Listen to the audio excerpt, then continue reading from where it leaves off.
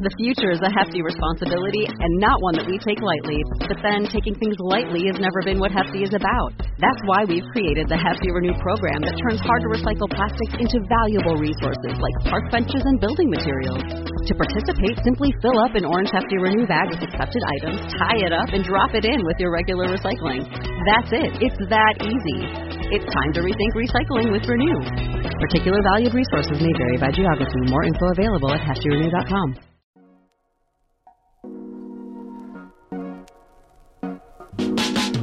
Welcome to the Kottke Ride Home for Wednesday, January 5th, 2022. I'm Jackson Bird. Today, gravity as a possible solution to one major drawback of wind and solar power, and reasons to be cautiously optimistic about our prospects for the climate overall. Plus, the link between physical strength and mental health, and the CDC's Zombie Preparedness Guide. Here are some of the cool things from the news today. Electricity production and heat make up 25% of all global greenhouse gas emissions. And as we attempt to decarbonize things like heating and vehicles, it'll make up even more. So figuring out a way to decarbonize electricity itself is crucial, but it's also pretty tricky. Quoting a recent article in Wired, grids with a high percentage of wind and solar power are susceptible to sudden swings in electricity supply. When the skies darken or the winds grow calm, that electricity generation simply disappears from the grid, leaving utilities to plug the gap using fossil fuels. The opposite situation poses problems too. Around 32% of California's electricity is generated from renewables, but on cool spring days when the skies are clear and the winds steady, this can spike to almost 95%. Unfortunately, solar power peaks at around midday, hours before electricity demand reaches its highest level as people return home from work, crank up the air conditioning, and turn on the TV. And since solar power isn't generated late in the evening, this peak demand is usually met by gas power plants instead. All of these problems are down to a fundamental quirk of electricity. It is impossible to store. A spark of electricity produced at a coal-fired power plant cannot stay still. It has to go somewhere. To keep networks in balance, grid operators are constantly matching supply and demand. But the more wind and solar you add to the grid, the more uncertainty you introduce into this balancing act. Utilities hedge against this by keeping fossil fuel power plants around to dispatch reliable energy whenever necessary. Energy storage offers one way out of this bind. By converting electrical energy into a different form of energy, chemical energy in a lithium-ion battery, for example, you can hold on to that energy and deploy it exactly when you need it. That way, you squeeze more value out of renewable power sources and reduce the need for backup from fossil fuel power plants. End quote. But of course, there are many downsides to lithium-ion batteries, from their construction from rare earth metals to their degradation over time, even if the cost has been driven down significantly in recent years, due mostly to demand for electric vehicles. So what about gravity energy storage? Wired recently dug into the concept and highlighted one of several startups around the world working on a possible solution. Swiss-based company Energy Vault will soon be listed on the New York Stock Exchange, and with 8 deals signed, they might be the first gravity energy storage company to actually build out a system for a customer. But what is gravity energy storage? It's similar to pumped hydro storage, in which water gets pumped to a higher elevation and then run through a turbine to generate electricity, and which was pioneered in Switzerland, on the opposite side of the country from where Energy Vault's prototype is chugging away. Quoting IEE Spectrum, Energy Vaults and their competitors seek to use the same basic principle, lifting a mass and letting it drop, while making an energy storage facility that can fit almost anywhere. In action, Energy Vault's towers are constantly stacking and unstacking 35 metric ton bricks arrayed in concentric rings. Bricks in an inner ring, for example, might be stacked up to store 35 megawatt hours of energy. Then the system's 6 arms would systematically simply disassemble it, lowering the bricks to build an outer ring and discharging energy in the process. This jewel-storing Jenga game can be complicated. To maintain a constant output, one block needs to be accelerating while another is decelerating." End quote. And while the design, requiring tons of calculations to account for gusts of wind, pendulum effects, and more, is complicated, the setup is pretty straightforward and cost-effective. The massive bricks can be made out of dirt or other waste products combined with a binding agent. Energy Vaults even used decommissioned wind turbine blades. And the Scottish startup Gravitricity keeps costs down even more. Instead of building the 75-meter-tall tower that Energy Vault drops their bricks from, the Scottish team drops theirs down an old mine shaft. And these bricks going up and down produce huge outputs.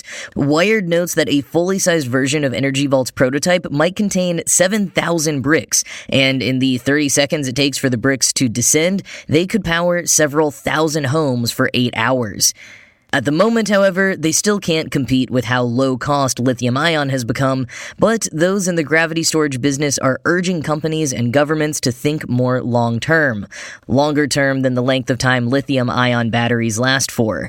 Whether gravity energy storage really takes off anytime soon or not, alternative solutions like it continue to gain ground and proliferate around the world. Smart solutions like this one abound. As Paul Ford described it in Wired back in September, solutions to curb the climate emergency are kind of feeling like the dot-com bubble right now. Everywhere you turn, there's another startup with another big idea. To quote him briefly, "It's Web 1.0 all over again. We're in the Pets.com puppet mascot era of climate. The comedy of the technology industry is playing again as a kind of Ibsenian tragedy. Scientists and academics told everyone about this thing for decades, and almost everyone ignored them. But then enough people got interested, and now there's a market. And as a result, there are a million business models, a million solutions, huge promises of the change to come. We'll pour everything we have into green energy infrastructure. We'll transact in carbon marketplaces. We'll pull 1 trillion tons of CO2 out of the air every year. Never mind that today we can do about 0.0005% of that, which rounds to nothing." End quote. And Ford is still right to worry that this could all be leading to a burst bubble in the near future. But there is another side. Just before Christmas, James Temple rounded out the year with a little hope in the MIT Technology Review, writing, quote, "There's good reason now to believe that the world could at least sidestep the worst dangers of global warming." End quote. And one of his biggest arguments towards that optimism is the incredible momentum that we're seeing recently. Quoting again, "Given the increasingly strict climate policies and the plummeting costs of solar and wind, we're about to witness an absolute boom in renewables development.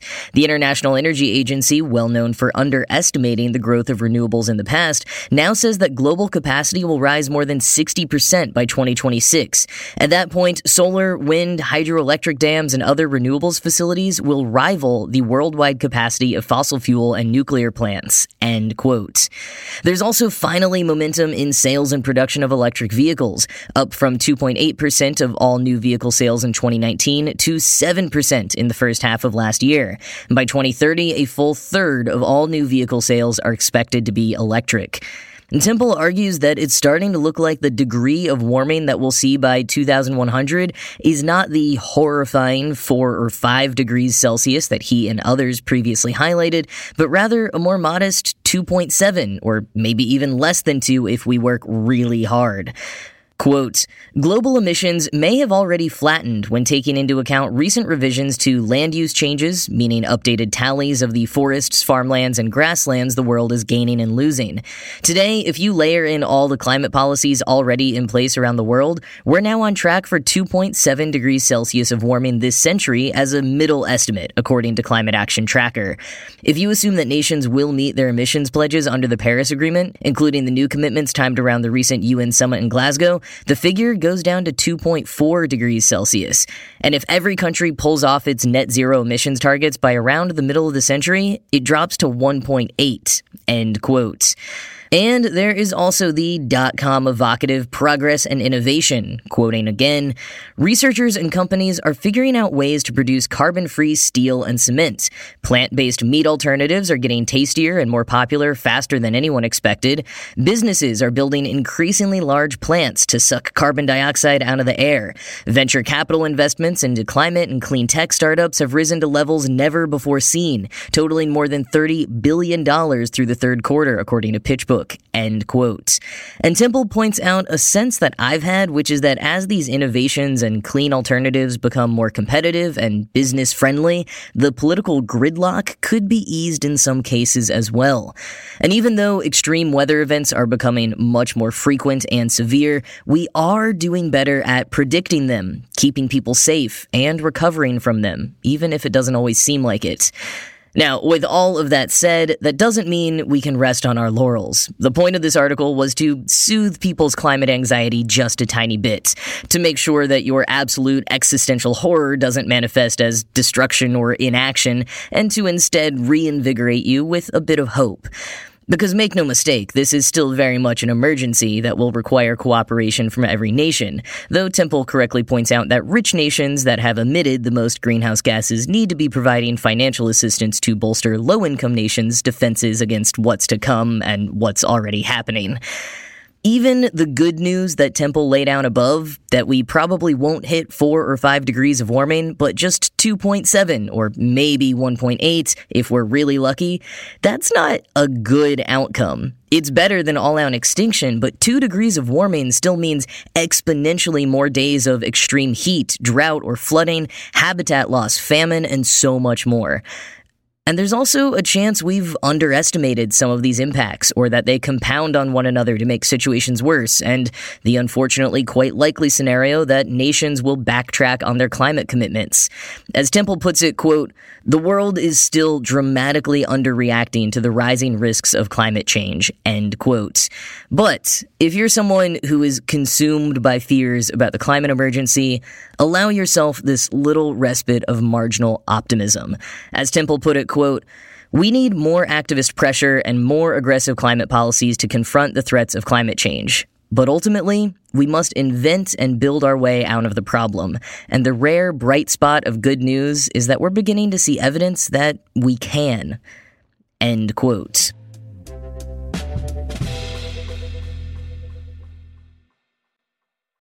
Because I am an unrelenting nerd, I own a sweatshirt with an illustration of a barbell that has several books on each end instead of weights, and it says, "I lift hardcovers."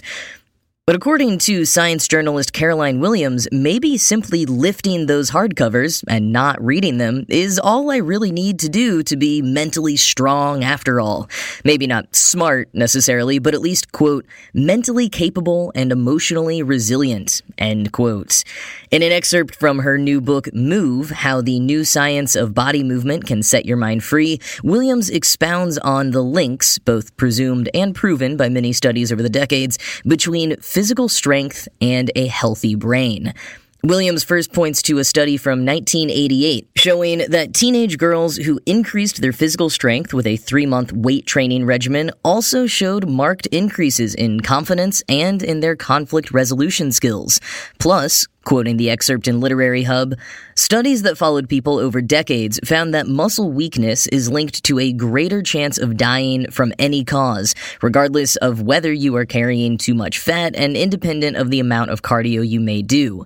There's also a link between bodily strength and a healthy brain. A 10-year study of twins showed that greater strength in middle age is linked not only to more gray matter, but also to a better functioning memory and a quicker brain a decade later, while grip strength, an overall indicator of muscle power, is associated with a healthier hippocampus. More important, perhaps, is how physical strength makes you feel. Strength training has been shown pretty conclusively to make life feel significantly more manageable, boosting self-esteem and helping people feel capable of meeting physical and emotional challenges. End quote. Williams compares our musculoskeletal system to a car, particularly a car with an AI assistant like Kit from Knight Rider.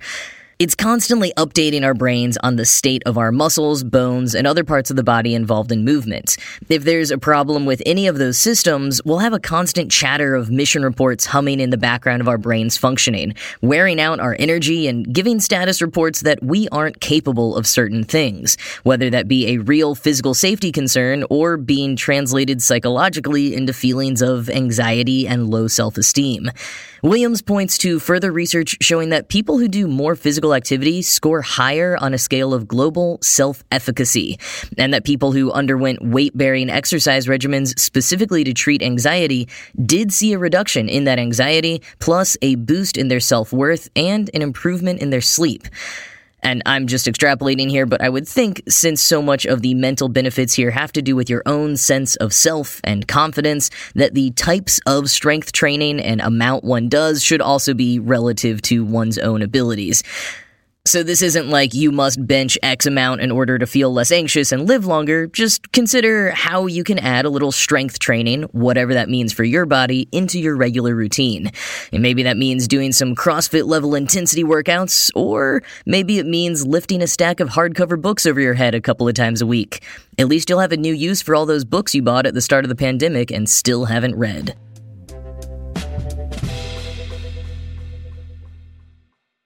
Well, speaking of brains, I think I've maybe seen this before, but thanks to a viral TikTok from actor and writer Ryan Ken about how the CDC would respond to a zombie outbreak, it's resurfacing again. So back in 2011, the U.S. Centers for Disease Control and Prevention published a short graphic novel called Preparedness 101: Zombie Pandemic. The story follows Julie, Todd, and their dog Max as a mysterious disease spreads around the world that turns people into zombies. And as its main function is to teach readers about emergency preparedness, there's a real preparedness checklist included at the back. You get a few on-the-nose moments of the characters checking the CDC website and gathering items for a go bag. Really, though, the most unbelievable part of the story was how immediately the public accepted vaccinations as a solution without any pushback. And seeing as this was published over a decade ago when many of us never dreamed we'd experience a pandemic of this scale, it really put our present reality into stark relief. But anyways, yes, it turns out the CDC has addressed what to do in the case of a zombie outbreak, and you can download a PDF of the comic at the link in the show notes, where I will also put a link to the aforementioned TikTok.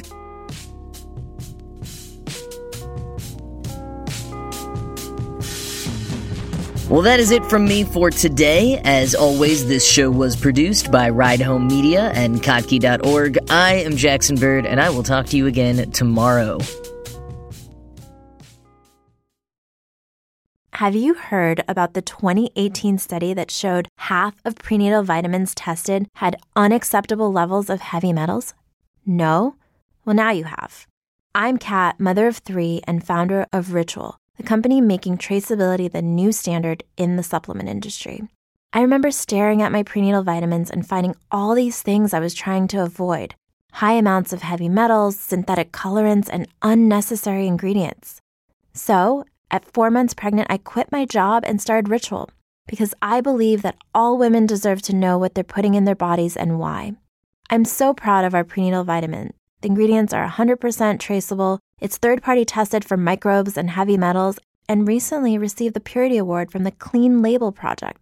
You see, we trace like a mother because, let's be honest, no one cares quite like a mother. But don't just take my word for it. Trace for yourself with 25% off at ritual.com/podcast.